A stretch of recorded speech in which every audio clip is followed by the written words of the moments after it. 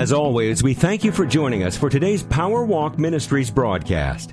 Reverend Paul Cannings is currently teaching on the sermon series titled Giving, God's Profit and Our Blessing. Dr. Cannings is the founder and president of Power Walk Ministries and the senior pastor of Living Word Fellowship Church in Houston.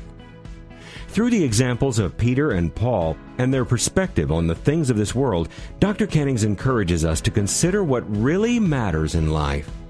Here he is now with part one of the message titled The Heart of Giving. I found something very interesting being around my mom. It's how there is a sense of contentment. If I said to Mom, let me go buy you this, let me take you here, let's go out to eat, let's do this, I'm okay, just glad you're here. Not that my mom was ever a person that just go out and buy the world, but all of a sudden, in the midst of just looking at life and relishing in the grandkids and great-grands and looking at all that life has blessed her to see and to achieve, the things that are most important have become most relevant. I wondered why we can't learn that when we're young.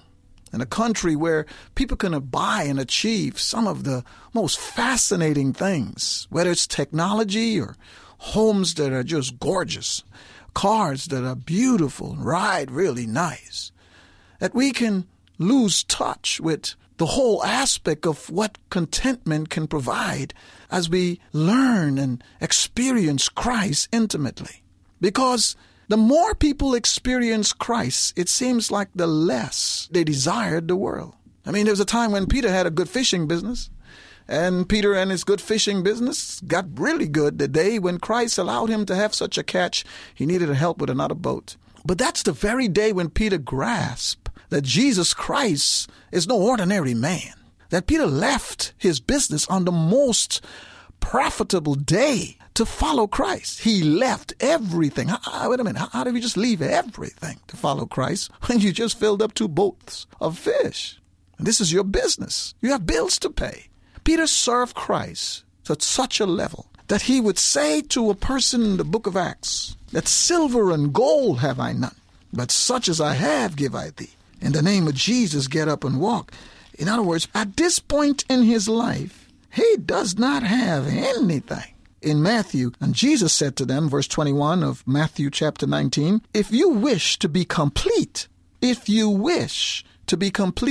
go and sell your possessions and give to the poor, and you will have treasure in heaven, and come follow me. Peter then responds to this in verse 27. Peter said to him, behold, we have left everything and followed you. What then will be there for us? And Jesus said to them, truly I say to you, that you who have followed me in the generation whom the Son of Man will sit on his glorious throne, you also shall sit among the 12 thrones, judging the 12 tribes of Israel. And everyone who has left houses and brothers and sisters and father, mother, and children or farms for my name's sake will receive many times as much and will inherit eternal life. But many who are first will be last, and the last first. Now, folks, listen to this carefully. Jesus Christ is saying if a person is complete, Paul is telling us in Philippians chapter 4, he says in verse 11, not that I speak from want of I've learned to be content in whatever circumstance I am. I know how to get along with humble means. I also know how to live in prosperity. In any and every circumstance, I've learned the secret of being filled and going hungry, both of having abundance and suffering need. He says, I've learned the secret. This is what the rich young ruler was after.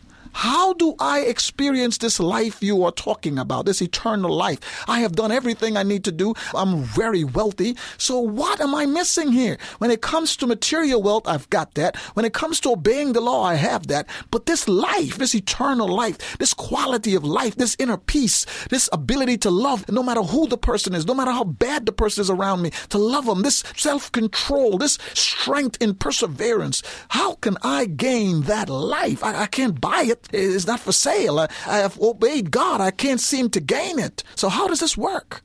No. The problem isn't obeying God. The problem is that in obeying God, you keep depending on your wealth to establish you as a young ruler. And most times the rulers weren't young. They were respected for being seasoned, and therefore they were looked at for leadership because they had lived a while. So they're seasoned, and therefore they were one of the qualifications for them being a leader was that fact that they were older. This young was young. He had influence. He had power. And he's saying, no, but you see, you're leaning on that. And you're believing that's what it is.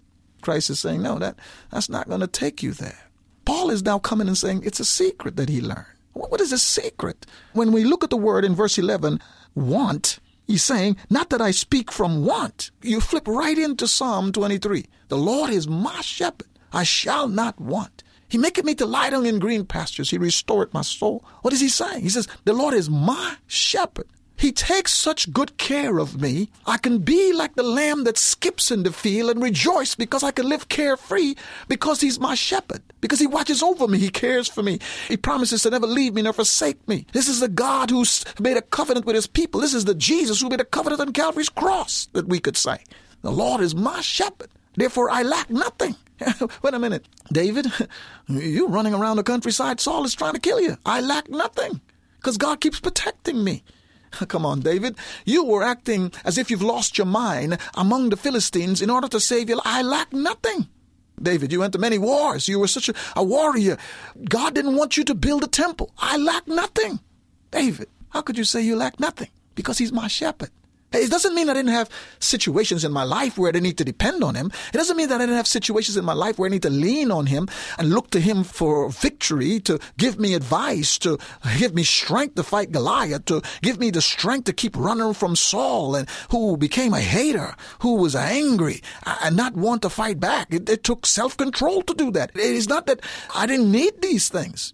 Is that he kept developing me. He kept putting me in green pastures. He kept putting tables before my enemies. He kept letting my cup overflow. He kept finding ways to do so much every day. He kept leading me through the valley and the shadow of death, so that I went through one valley and shadow and came out and realized that was just a valley and a shadow of death. It wasn't really death because he was leading me. I was obeying him. I was following him. When Saul was just about to catch me and kill me, he led me away. So God, in his goodness and his grace, even when I look at his actions around me, I actually lack nothing because he is so sufficient. He's so complete. He is such a loving God, such a merciful God, such a caring God, a God that has all power to do everything he needs to do, a God that has a power to make all grace abound to me. There's a God that could sustain the earth, could stop it for a day. There's a God that keeps the earth spinning, the sun shining. This God is so sufficient, so complete, so powerful, so sustaining, that when I allow him to lead and guide me as my shepherd, I end up lacking nothing. You see, folks, the issue in life is not what I lack, it's whom I need.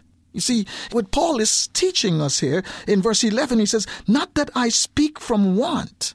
In other words, why would Paul say that? We have to back up for a minute. Paul has literally brought us to this point because he's saying in chapter 1, he says, for me to live is Christ, to die is gain. I am sold out for Christ. So it doesn't really matter what they do to me. If they plan to kill me while I'm here on house arrest, I'm not sweating that because my God is able to do exceedingly abundantly all I could ever ask or think. I know he is. He's capable. My God can sustain me. Nothing will separate me from his love, he would say in Romans chapter 8. Paul is saying in verse 25 of chapter 2, he says, I thought it necessary to send to you Epaphroditus, my brother and fellow worker and fellow soldier, who is your messenger and minister to my need. See, you guys, God sent you. I've never called you. I'm here on the house arrest, been coming this way for a while, been shipwrecked, gone through this, gone through that, and God sustained me, and then God allowed you to find me. So what is it by you being here tells me that having him as my shepherd, I don't lack anything, because he'll find a way to provide for my needs according to his riches in glory. And that's why Paul says, there was a time when I relied on popularity and power, but I've learned to count it all loss, chapter 3. For whatever things were gained to me, those I have counted as loss for the sake of Christ. I'm obsessed with experiencing him intimately and living for him powerfully. I've learned that the value of life has nothing to do with anything. It has more to do with the person of Christ, who sustains everything. That's why he would say in verse 9, I may be found in chapter 3 of Philippians, not having a righteousness of my own derived from the law, which is through faith in Christ, the righteousness which comes from God on the basis of faith, that I may know him and the power of his resurrection. I would live in the power of the resurrection. So anything that is dying around me, I can overcome it. Anything that seems to want to kill me, God will provide a way through it. That's what he says in chapter 1. He says in verse 22 of chapter 1, for I am to live on in the flesh. This will mean fruitful labor for you if I'm to live on. And I do not know which to choose. I'm hard-pressed from both directions, having the desire to depart and be with Christ, and that is very much better. Yet to remain on in the flesh is more necessary for your sake. Convinced of this, I know that I will remain and continue with you all for your progress and joy. They want to take my life. They want to kill me. For me to live is Christ and die is gain. But if I live, this is how I'm going to live for Christ. Because I want to live in the power of the resurrection. So even if they're talking about killing me, I can live and overcome it because Christ is giving me the strength to get it done. And I'm the one to get the mission done. See, Paul had come to this point where he would say in verse 10, that I may know him and the power of his resurrection and the fellowship of his sufferings, being conformed to his death, in order that I may attain to the resurrection from the dead. I want to live in his power. And when I live in his power, is nothing his power lacks. So I have no want. That's why he would say in verse 13, I can do all things of chapter 4 of Philippians through Christ, who strengthens me, because I'm living in the power of the resurrection, and that power lacks nothing. We come to the issue of giving, and we're more focused on giving rather than how can we give cheerfully. It's because we have a heart that is surrendered to Christ. So therefore, I lack nothing. So therefore, I can release whatever God instructs me to when it's time to give. The place to start is where's our heart. True words from Dr. Paul Cannings. The more we experience Christ, the less we desire the things of the world. If this message rang true with you and you'd like your own copy to review over and over, then give us a call to secure your copy at 281-260-7402. That's 281-260-7402. You can visit us online at powerwalkministries.org, where you can browse through all of our ministry resources. We do need you to partner with us, folks. You could do that in several ways. Yes, please pray for us. We travel, we train pastors and their wives and do much in ministry. So pray for us. God keeps our health and strength and continue to bless this ministry by providing us his wisdom and knowledge and opportunities to serve him. So pray for us. But we also can become involved in the ministry by participating on our website, by buying books. It's a secure place. You don't have to worry about anything being, stolen from you. And I pray that you would participate that way. Another way, you could just become one of our partners, our supporters, and join with others who partner with us to see this ministry be what God wants it to be and desires it to be and has blessed it to be in the few years that God has allowed us to serve you. So I pray you will become our partner and be active in what God is doing in Power Walk Ministries. And if you live in the Houston area and you don't have a church home, you're welcome to visit Reverend Cannings and his congregation at Living Word Fellowship Church. It's located at 7350 T.C. Jester Boulevard in Houston. Now remember, the more you love Christ, the more cheerfully you'll be able to give for his work.